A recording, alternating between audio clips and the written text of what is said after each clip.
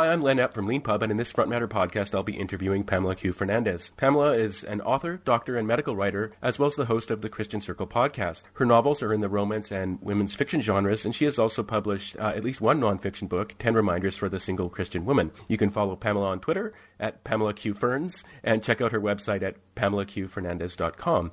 In this interview, we're going to talk about Pamela's background and career, her professional interests, and her writing, and a bit about the way she's managing her career as an author. So thank you, Pamela, for being on the Front Matter podcast. Well, thank you, Len, for inviting me. It's a real pleasure to be here. I always like to start these interviews by asking people for their origin story. I believe you're originally from Kuwait, and I was wondering if you could talk a little bit about where you grew up and how you eventually became a doctor and interested in writing. Okay, so I'm a mix of a lot of things. So basically, I'm Indian.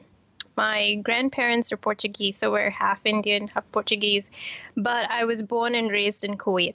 And then for college, I went to the Philippines to study medicine.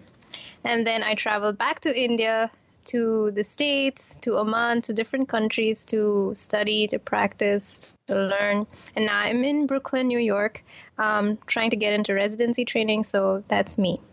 And you're the first person I've interviewed for the podcast who's from Kuwait. Just wondering if you could talk a little bit about what life is like growing up there. Ooh, it's actually very Islamic.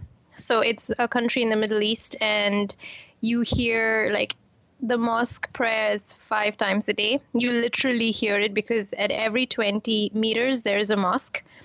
And so you grow up entirely with this culture where skin is not allowed. I mean, when I came to the States, I actually had culture shock because when you come from Kuwait, you barely see anything. And then here, the summers, people are almost half naked. So it's kind of a culture shock. But Kuwait is like that, very restricted, but it's one of the more friendlier countries in the Middle East. I would say it's on par with Dubai. So, you could still dress what you want to dress. You don't have to be veiled, but you have to be careful with life there. Yeah. And I'm just curious, what would happen if you dressed inappropriately? Would just to sort of there be a kind of immediate social pressure, like, hey, you're doing the wrong thing? Or yeah, people would be staring at you. Like even if you see a lot of women who wear tight jeans or even a blouse that's above their hip, and then people will stare you down till you're embarrassed and you feel, oh, there's something wrong with what I'm wearing or with the way I've done my hair or, things like that. And I think there are a lot of social norms that are not explicitly said, but they are obvious. Like on a bus, there's a particular seat for women. There's a particular place where you stand. You can't just do what you want, So there are a lot of segregations that happen in society that are not said, but they are understood. And was it similar in the Philippines or more less restrictive? Ooh, it was just party time in the Philippines. It's nothing like that. But Philippines is very, very Spanish, I guess, in its culture. So there's a lot of food every day. There's a lot of merrymaking. I mean, every day is kind of a party. I remember even on the days that we had our duty in surgery rotations, they would order an entire suckling pig. And that was for all the residents, nurses, doctors on duty. They would be eating that night. And I'm not kidding. By the time it was 4 o'clock in the morning, not one part of that pig remained. Everything was consumed. So life in the Philippines is fun. And how did you become interested in being a doctor? Was it something you were always interested in as a child? Not really. I mean, I was keen on being an author as a child, and my parents were not so keen on that. They didn't think I would make any money. Not that I am right now, but still. So I was good at biology, and I ended up taking the sciences, and then I ended up doing medicine. And, it was just one thing that led to another. And so you've got a religious podcast, and you write on religious themes. So I'm going to ask you straightforwardly, were you raised in a Christian family? Yeah, I was born and raised Catholic, and I've continued to do so. I think over time, I've been more convicted as a Catholic. So when I was 18, I had my first experience where God really called me to do something rather than just talk about my faith. And over time, it's, I've been through a lot of things. We've been through the wars, we've been through troubles, financial difficulties, my father's death. And I think the only one constant that has been there is God himself. I mean, I would have been dead many times over had I not had my faith, so it's kind of sustained me. And that's how 10 Reminders in the podcast and everything started from my faith. And I should say I come from a Mennonite background myself. Okay. So I probably find Roman Catholicism as strange as many of your Kuwaiti friends may have. But I remember I was when I was researching for this interview, I listened to a couple of the episodes of your podcast. Mm-hmm. And in one of them, you talk about Marian apparitions. Yeah. And I guess I just wanted to straight up ask you. So so you believe that Mary, the mother of Jesus, appears to people on earth? Yeah, I do. I mean, I feel that she strongly shows her presence where people are suffering and where the world is suffering or going through a very tragic time. I think the Catholic Church hasn't recognized a number of these apparitions yet, but, she appeared in Rwanda before the genocide happened to warn people and to do something about it, and they didn't. And then she's appeared in Latin America, and we see what's happening in Latin America right now. So I feel that she appears as a warning and as a strength in times of trouble. So yeah, I do believe that. And I'm sure you get this question. I mean, when it comes up, but what do you say to skeptics who would say that, like, who might even be Christian but don't believe that this kind of thing happens? Yeah, the thing is, I think there are two differences here. I think one of the things is people think that I'm Catholic because of dogma, and I am not a dogmatic Catholic. I mean, I myself don't understand a lot of Aquinas and Ligori. I read that stuff and it still doesn't make sense to me. But the thing is, I don't believe because somebody has told me. I believe because of my own personal relationship with Christ. And believe me when I say this, the only person who stands with me when I'm down in the dumps is Christ himself, nobody else. So my faith doesn't come from dogma, and that's what I tell skeptics over and over. You cannot convict me otherwise because I've seen, touched, felt, and heard Christ himself. So that's enough to convict me. Yeah, I got the sense. Thank you for sharing that. I got the sense from your podcast about how direct your experience of God is, and maybe isn't. That is not everybody I mean, a lot of people approach religion from various directions. Some positive, some negative. I would say definitely that, I'm not a very religious person, but for me it was always very much in the head. It's never really been in the heart. Mm-hmm. And so I always find it very interesting to hear from people who have such a different, or have their own, everyone has their own experience. Every view, yeah. And so you became a doctor. Your parents were skeptical about your career as a writer. I can say this comes up every once in a while on this podcast, but I have a doctorate in English literature, and afterwards went into investment banking. So there are different paths that one can take. Starting with an interest in writing and literature. When did you write your first novel? So there was this competition that was being held. I think it was 2013. That was for some reason my lucky year. And this competition happened. They wanted South Asian romances. And I wrote one and I won in the competition. It was the first time I won anything in my life. So I was kind of very happy. And then the story was published as a novella. And from there, every year I started submitting, and I got a little more confident with, submitting because, okay, I won this. There's a chance I could win more. And that's how short stories happened. From the short stories, more novellas happened, and then the novels started happening. So that was the lucky break, or a blessing. I don't know, And I'm really curious, what's your writing process like? Are you one of those people who carves out time in the morning, or is it just whenever you can find a moment? Well, I try to be a disciplined writer, and I know a lot of people say, that you should write quality and not quantity. And I don't believe in that because anyway, all of our first drafts are crap anyway. So I try to do 1,000 words every day, even if it doesn't make sense. But the thing is, before I go to bed, I think about what I'm going to write tomorrow. Or I stop before the 1,000 words is over, because I know, okay, this part can continue tomorrow. And so I have material to write for tomorrow. And so that's how I go about it, 1,000 words every day. And it's not a lot every day, but it's still 30,000 words a month. Yeah, it's interesting you bring up the question of, quantity and quality, and that's a very great line about all our first drafts suck. But I know that you publish your books on Amazon, and yeah. I don't know about this as directly as you would, but I've read a fair amount about self-publishing on Amazon, and one of the things that I think is very important for success on Amazon is consistently publishing and writing. Yeah. That's one of the changes I made last year. So earlier I was writing just one a year, and then waiting for, an agent to pick it up, waiting for, something to happen.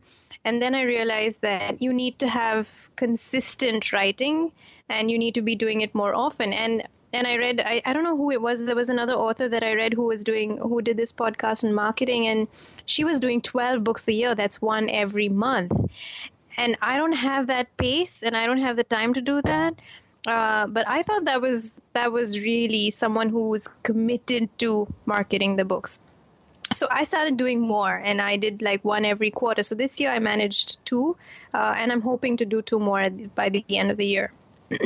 Yeah, I believe that actually one of the this is an incredible pace to keep up, but one of the formulas for succeeding as a self-published author of genre fiction on Amazon is to publish 100,000 words a month, one novel every 30 days. And it's crazy that there are people who can do that, but there are people who can do it. I don't know how they do it, but it is an interesting. You bring up agents and waiting to be discovered by them or by publishers and things like that, and it's really interesting what's happened to self-publishing in the last 10 years or so, and the way that Amazon has really changed it. You can make money as a self-published author now in a way that you couldn't before, but it does require setting up what they call a platform in the business, which I'm sure you know all about because you have one. And I wanted to ask you about that. So one thing that I think often seems daunting to people when they're starting out in sort of, their career or a hobby, or I suppose as a self-published author, is just setting up a website. You've got a great one, and I was wondering if you could just share a little bit of information about how you set up your website and how you maintain it. So the thing is, when I did the website, I didn't have any money. So I had to do it all by myself. I did it all wrong. And then I learned what I had to do right. So it took, I think it took nearly 3.5 years to get to where I am today. It's taken a very long time. So the first thing that I did was I went on WordPress.com. And I started what was a free website. And let me say this. If you want to make money, you have to spend some money. So if you want to build a platform, go to WordPress.org, pay the money for, your site, the security, all the stuff, the certificates, and set it up, and then you can set up everything that you like do what you want to do, your brand colors, think about the fonts, think about what pictures you're going to use consistently where people are going to see you everywhere. And I didn't know all this stuff. I didn't know that color was important. I didn't know pictures were important. You had to have an author portfolio. You need to have pictures. So all these things kind of tie into building a brand. And nobody explains what a brand is, but then gradually you understand what it is. And then setting up social media, getting all the things tied into that website, consistently blogging there, getting traffic to come there. So now, after 3 years, I have traffic. I didn't have traffic all these years with the website. So, all these things slowly happen, but platform takes a long time. And how do you approach social media? Do you? I'm curious. I'm sort of very political on Twitter, and it doesn't necessarily gain me a lot of friends. Yeah. How do you approach that kind of thing? When it comes to, obviously, you write about religion and you talk about religion. Do you draw the line at politics? Well, there's not a lot of politics that I understand, first of all.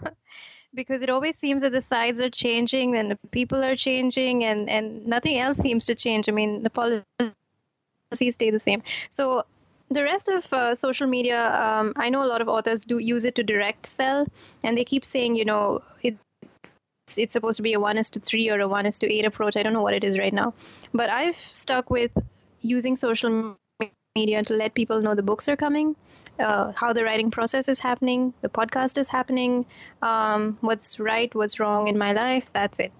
I'm not really trying to do more, because it just ends up being a numbers game. You're constantly thinking, followers. So one question I have is interacting with your readers directly on social media or by email something that you do? Well, I have people who write in after they've reviewed or read a book. Like recently I wrote Painting Quail Violet last year, and a lot of people, women especially, wrote back to me and said, well, we have it really good here out in the West, in the United States or in Britain especially. They were kind of amazed that life in the Middle East is so hard for women. So with those people, I definitely write back and, talk to them and interact with them. There are people sometimes on Facebook, sometimes people leave comments on the website and they don't want it to be made public, which is why there are not many comments on my website. But these interactions that happen, and I feel like this builds a relationship with the reader rather than, just bombarding them with newsletters and social media stuff. So it helps, yeah. I hope this isn't an overly sensitive issue, but one thing that a lot of people who sort of are building public profiles, but in particular women, one experience they can have is getting a lot of negativity directed at them, basically on social media. This has come up with some of the people I've interviewed on the podcast before. Is online abuse something that you've had to deal with? Well, I've not really had too much of it because I'm not spending a lot of time. My goal every day is like 15 minutes on social media, get in, get out, that's it. I don't spend a lot of time arguing or responding or, I don't have that. But I did have an experience where as soon as Painting Quail Violet came out, and I had sent out all these blurbs and teasers about the book, and, the trailer is kind of sad. So Twitter suspended my account. And after that,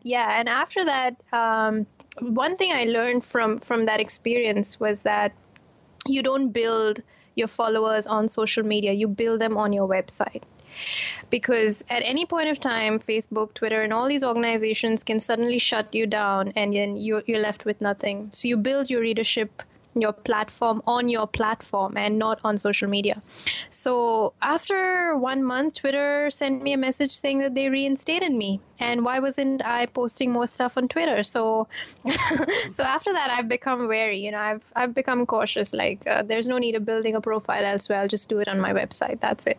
Thank you very much for sharing that I think very good advice. You just reminded me of a story I heard recently from my brother's parents-in-law, basically, who have I believe it's a nephew who was doing quite well self-publishing on Amazon. And one day Amazon just yanked him.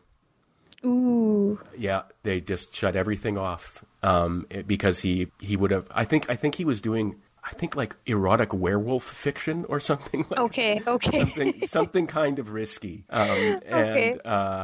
And I guess he fell afoul of some algorithm in Amazon, and he was making like $100,000 a year, wow. and all of a sudden it was just gone. And so he's been working, hard to sort of, he had to get new bank accounts and new pen name and stuff like that. But I think your advice about having your own platform that you're in control of, as the center of your kind of web, is very good advice. Because you can see a lot of the work if you're dependent on other platforms, they can, as you say, happen with you on Twitter, they can just shut you out at any moment. Yeah, and on your website, you control all the information. I mean, no one can take down your comments, no one can take down your blog because you own everything. You've paid for all of it.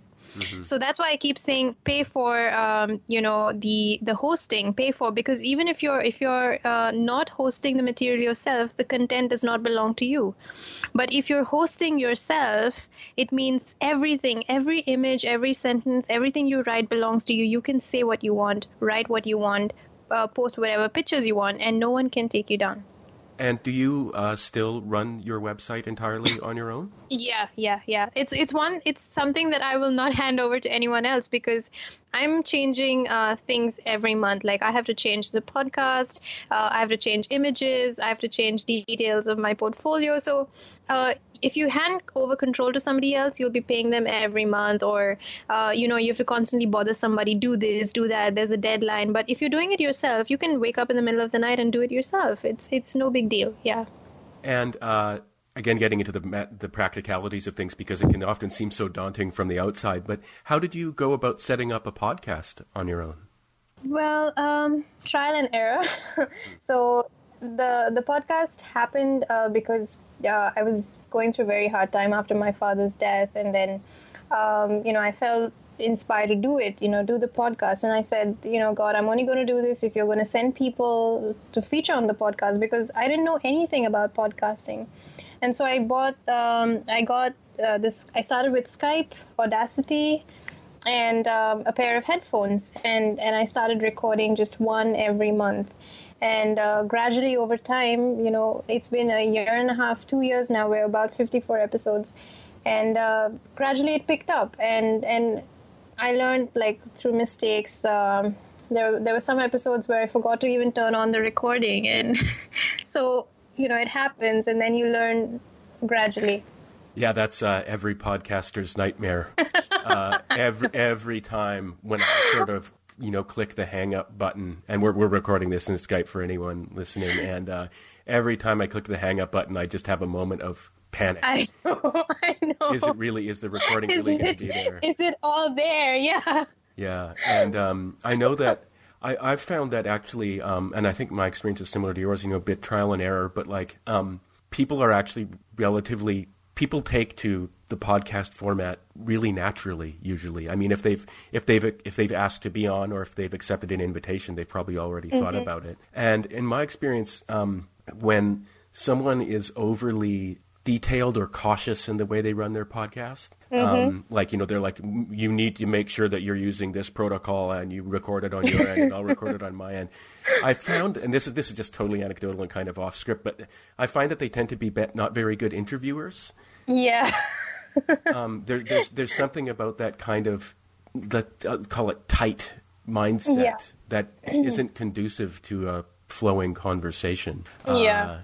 And so this is just all the way around of saying, like, if you're thinking of starting your own podcast, you will probably fail at being easygoing, like we all do, but you should paradoxically try, because the best thing for having a good conversation is just accepting that, there's going to be a dog in the background. Yeah. Or a plane. Or a plane, or a police siren, and things are going to go wrong. And it's actually, it took me longer than it should have, but I've realized that actually one of the charms of a good podcast is actually a little bit of the randomness. Yeah. The naturalness of the natural sounds that happen. Yeah. Mm-hmm. So, on that note, this is not a subject area that comes naturally to me, but you've written a nonfiction book called 10 Reminders for the Single Christian Woman. Mm-hmm. And I was thinking about it a little bit while I was preparing for this interview. And so I guess there's something, and I hate to be presumptuous about it, but there's something about, generally speaking, I think people would consider that, part of being a Christian is wanting to get married, unless you're in the priesthood or something like that. And so the position of a single Christian woman is kind of problematic in itself. Is that right? Well, to a great extent it is. I think even right now, I'll give you an example of my own parish. Whichever parish I've been to, and I've been to a number of churches all over, they'll have ministries for the youth, they'll have ministries for couples, they will have it for kids, they will have it for senior citizens, and yet working single people don't have much. Working single men are often targeted for the religious life or priesthood, and that leaves the single Christian woman doing nothing. There's nothing to keep them occupied in church ministry. We're always told, go here, join communion, do gospel, do choir, but there's nothing to support single Christian women in their journey, and it can be hard. It's hard enough as a woman, and it's hard for us as Catholic women. It's even more harder. So that's why when I wrote the book, it was something that I personally have been through. I'm going through. So the reminders are a way of keeping you motivated, of staying true to your faith, and staying positive, because God has a better plan than most of us can imagine. And if you wouldn't mind sharing, what are one or two of the 10 reminders in your book? So one of the reminders is, being Proverbs 31. I don't know if you know, but there's this thing about Psalm 31 and Proverbs 31. And a lot of people say, you've got to be this woman of, this Proverbs woman who is hardworking and strong and kind and gentle and blah, blah, blah, blah, blah. But most of the time we end up being Psalm 31 women, which is the woman who says, "Oh Lord, help me, I'm miserable," because that's how we are. We're just crying about the state that we're in, that, Lord, when are you going to bless me? When are you going to give me my husband or my career or my job or my vocation, whatever vocation that may be? But instead, we need to focus on ourselves, on really being that Proverbs 31 woman, being kind, learning how to be independent, learning how to manage money, learning how to maintain a household, learning to deal with our present relationships, whether that's our family, our parents. And so that's one of the reminders. Another one is prayer. You have to be able to have a relationship with Christ first before you can have a relationship with your spouse or your superior, whoever it's going to be in your vocation. So those are a couple of reminders. And most of them, 10 of them, are quite simple. They're all biblical verses that have been kind of taken and expanded so that women can stay positive while they're single and not think of it as a season of, just waiting, but a season of growing. And is there, I know you've mentioned already that there's a lot of diversity, amongst between parishes and presumably between priests and things like that. But are women in the Roman Catholic Church, do you come under pressure to get married if you're not? I don't think so. I think times have changed now, and I think the current problem in the Catholic Church is that nobody cares. Fellowship is one of our biggest problems. So what I feel right now is that no one's really bothered. Okay, there are single women, there are people who are looking for spouses, or there are people who are looking for a vocation. It's all dumped on the priests. And they're supposed to, do all this stuff and organize and do events or whatever. But I think the pressure right now is getting people to even come to church. It's no longer that, how do we help these people? How do we help the women? Or I don't even think there's any pressure anymore because hardly anybody's there at church. So these are very different times right now for the Catholic Church. And this is a problem that is really far down the list. So there are more pressing issues in the Catholic Church right now. That's really interesting. Thank you for sharing that. You just reminded me of a sort of, I guess, funny but a sort of opposite experience I had a few Christmases ago. So I was visiting my brother in a small town in the province of Ontario in Canada, and his girlfriend at the time was Catholic, and so it was Christmas Eve, and we went to Christmas Eve Mass. And one of my brother's partner's friends was there, and so there we were. I was this, Mennonite guy, and there was this Jewish guy, and we walked into this Catholic church on Christmas Eve, and there was an organizer there. I remember a woman, a very bitter woman, who was tasked with sort of, organizing the collection, and she couldn't find anybody to do it. So she saw me and this other guy, and she's like, "Can you do the collection?" We was like, "Sure, if you want Mennonites and Jews doing Catholic collection, we're happy. That's why we're here, But so I had to learn about holding the basket on the end of the stick and stuff like that. But anyway, I remember how visibly and openly frustrated this woman was, that there was no one around who knew enough, you know, to actually even do collection. And I thought at the same time, it was sort of like I was very sympathetic, but at the same time, like, she kind of pissed me off. Because there I was volunteering to do something, and she was just so unhappy that she couldn't be kind of gracious on Christmas Eve. But I guess anyway, I'm just sharing that story because it was an experience I had with, you know, there was actually even like a proper bishop at this ceremony, and even that wasn't enough to attract a lot of people. And I guess, you know, she could have used you guys, because I'm sure to have two good-looking young men at the church, it would have been amazing. And she should have used you guys and said, well, go ahead. You would have had a bigger collection, I'm sure. Yeah, maybe. Anyway, I mean, I know that a lot of churches everywhere are having trouble attracting people. Actually, just on that, since we're talking about this, why do you think that is? Why do you think it is that? Let's be specific to the Roman Catholic Church. Why are the pews emptying? Well, I'll be honest. Catholicism is hard. It's not everyone's cup of tea, and it's a discipline. And I think a lot of people today want Catholicism to be watered down. You know, and that's not going to happen, because the church is not going to change her stance on what has been 2,000 years ago, and it will still be there another 2,000 years later. So what people are expecting is a watered down version of Catholicism, and that's not going to happen. This, I'm telling you as a cradle Catholic, it is hard. It is a struggle every day to say, yes, God, I do your will and not mine. It is difficult to, you know, to embody the gifts of the Spirit. I know I fail every day, which is why I try as much as possible to go to confession, to, you know, make the Eucharist at least 4 times a week, because I know how hard it can be. And so the pews are empty because people feel, well, that's one thing. It's hard to be Catholic. Secondly, I think a lot of materialism has kind of taken away our need for God. We place ourselves at the center of our lives. And this is one thing. It's now become, you know, the ego drama. I direct my movie, I star in my movie, and I produce my movie. When it should have been theodrama, where God directs this movie, God makes, produces this movie, and God makes me the star.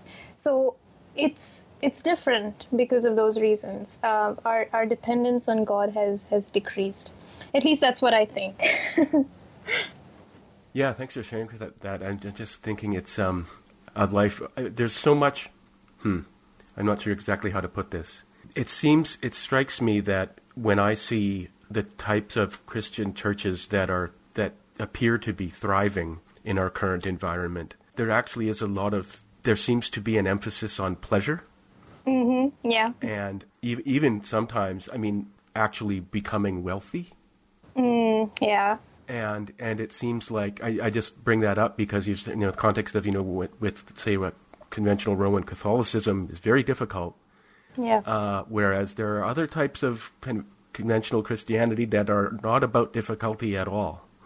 Yeah. Even though if you pressed someone on it, they would probably claim that it was. But a lot of I guess coming from a Mennonite background myself, religion is not fun and games.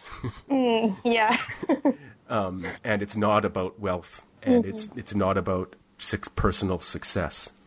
All those things are important parts of life, but they're, as they might say, orthogonal in some senses to the core of what it's supposed to be. Yeah.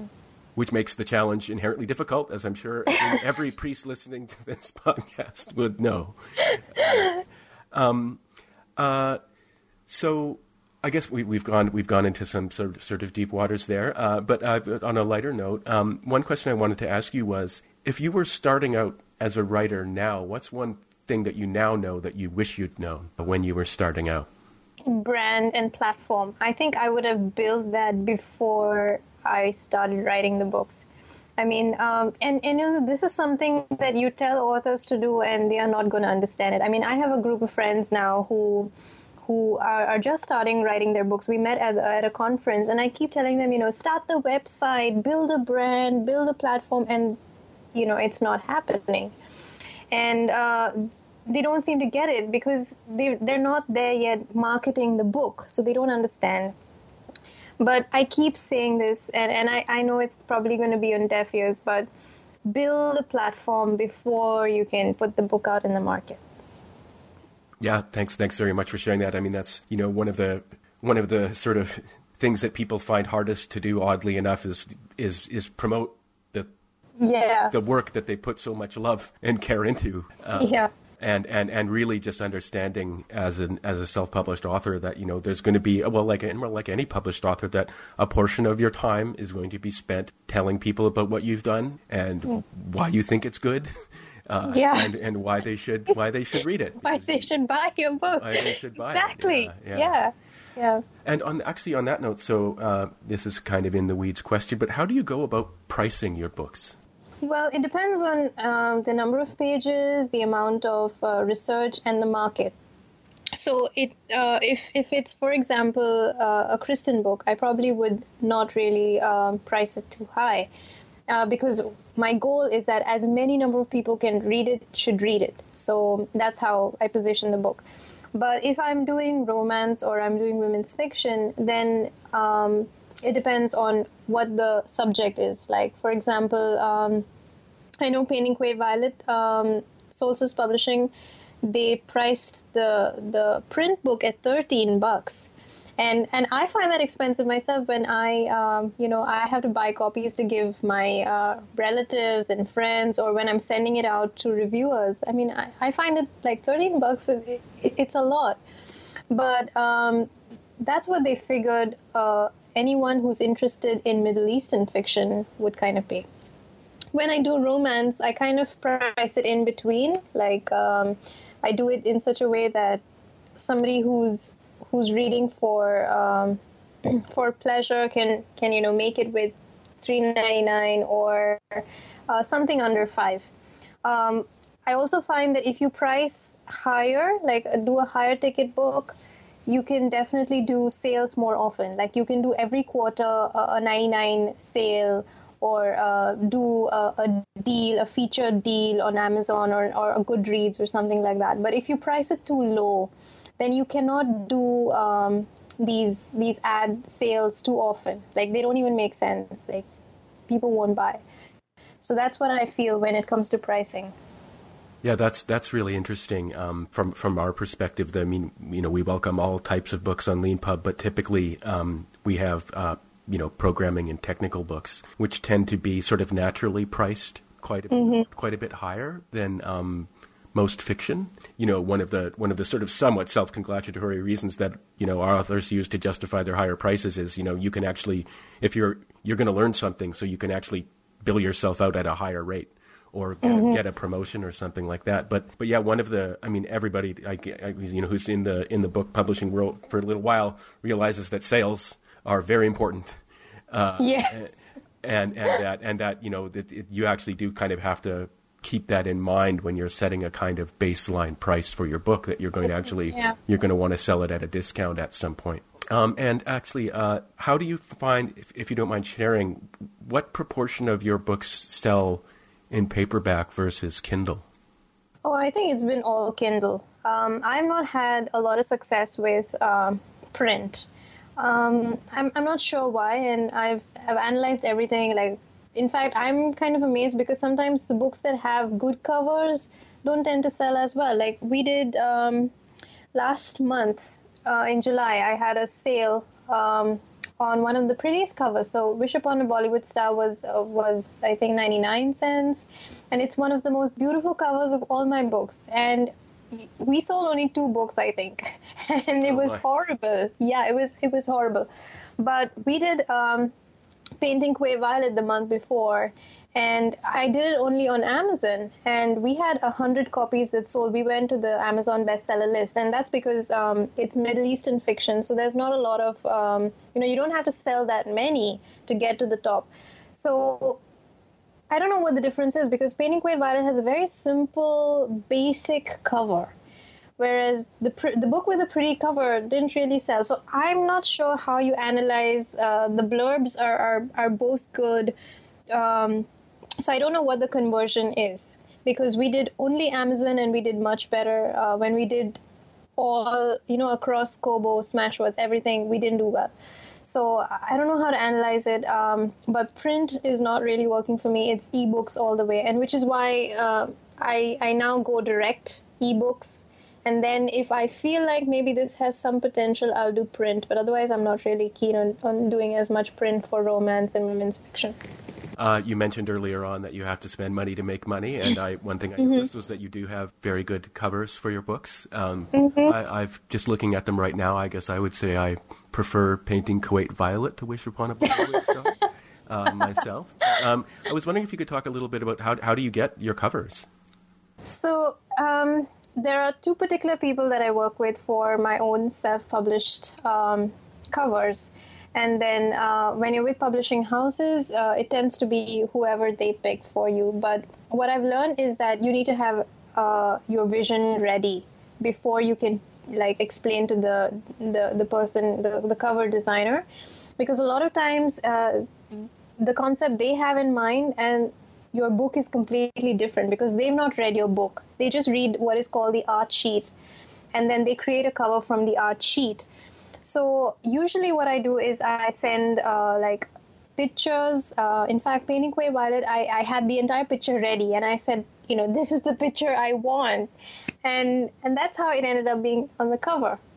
Whereas with the other covers, it's like, do we add elements? Do we do design, font? And, so things get really muddy once you do all those things. So two people that I work with, one's an Austrian girl that I met on Fiverr. She's really good. And the other is from Bahrain.